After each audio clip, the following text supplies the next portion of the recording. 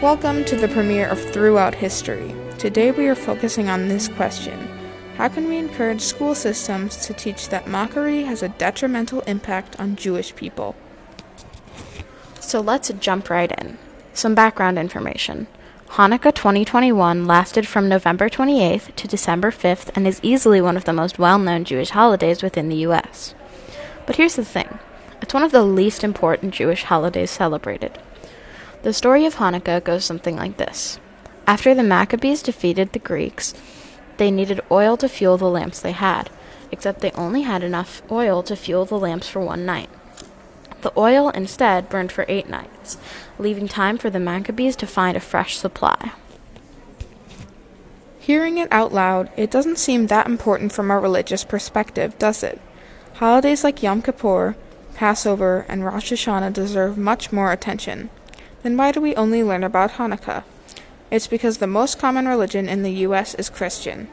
So because Hanukkah is right around Christmas time, it is automatically considered an important holiday in the eyes of non-Jewish people. But it's important to learn about other cultures, and not just one day a year. Furthermore, the over-commercialization of Hanukkah has caused many to believe it's quote-unquote just Jewish Christmas. Mark Oppenheimer from the Washington Post writes, "The repackaging of Hanukkah to fit the gingerbread cookie cutter mold is precisely the sort of stuff those Maccabees were fighting. The entire point of Hanukkah is that it's not Christmas."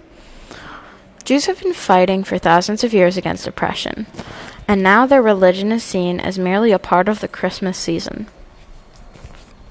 This is why we need to integrate education about Hanukkah, Jewish holidays, and many more cultures into the curriculum. Without this integration, the casual oppression and mockery of Hanukkah will live on. And not only is this oppression expressed through ornaments with the Star of David and Hanukkah-themed Christmas cards, it can also be expressed through other ways, such as music. Listen to this clip from the song How Do You Spell Hanukkah by the Levies.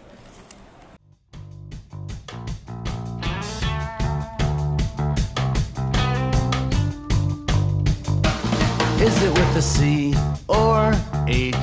I am confused. What about those N's and K's? Do you use one or two? I remember when I was... Wow, that's pretty offensive. I, for one, haven't heard an offensive Christmas song. Sure, not all Christmas songs are dead serious religious songs, but the ones that aren't are usually bright and happy. This isn't religious or happy, it's just ignorant.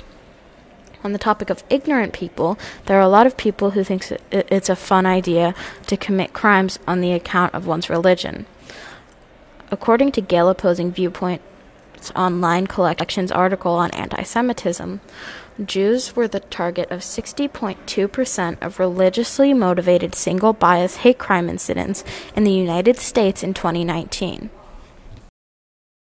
Some might say, oh, they're shoving religion down our throats. But no, we are not preaching Judaism and why it's the quote-unquote superior religion.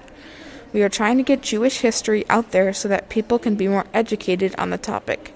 In turn, this stops hate crimes at their root. The ADL, or Anti-Defamation League's data, shows that anti-Semitism is growing. In 2018, we had more than twice the amount of anti-Semitic incidents than 2012. As of Friday afternoon in December 2021 alone, there were 15 incidents, including swastikas painted on cars, and even 2 high school students displaying a digital image of a swastika and performing a Nazi salute during class. According to the article from WDBJ, Thursday around lunchtime, a gun and ammunition were confiscated from one of the students. This just amplifies the idea that hatred can result in extreme situations. These students' hatred towards Jews was so strong that one of them brought a gun to school, and who knows what for. We think the best way to solve this problem is by integrating information about not only Jewish culture but other cultures into our school systems. This way, people will learn and understand the important cultural differences from a young age, leading to a smaller chance of students discriminating against others as they grow into teens and adults. Recognizing other cultures should be the norm, and this has been a problem long enough. I hope that everyone listening understands now what a big problem anti-Semitism is, and that we have the power to stop it. Thank you for listening.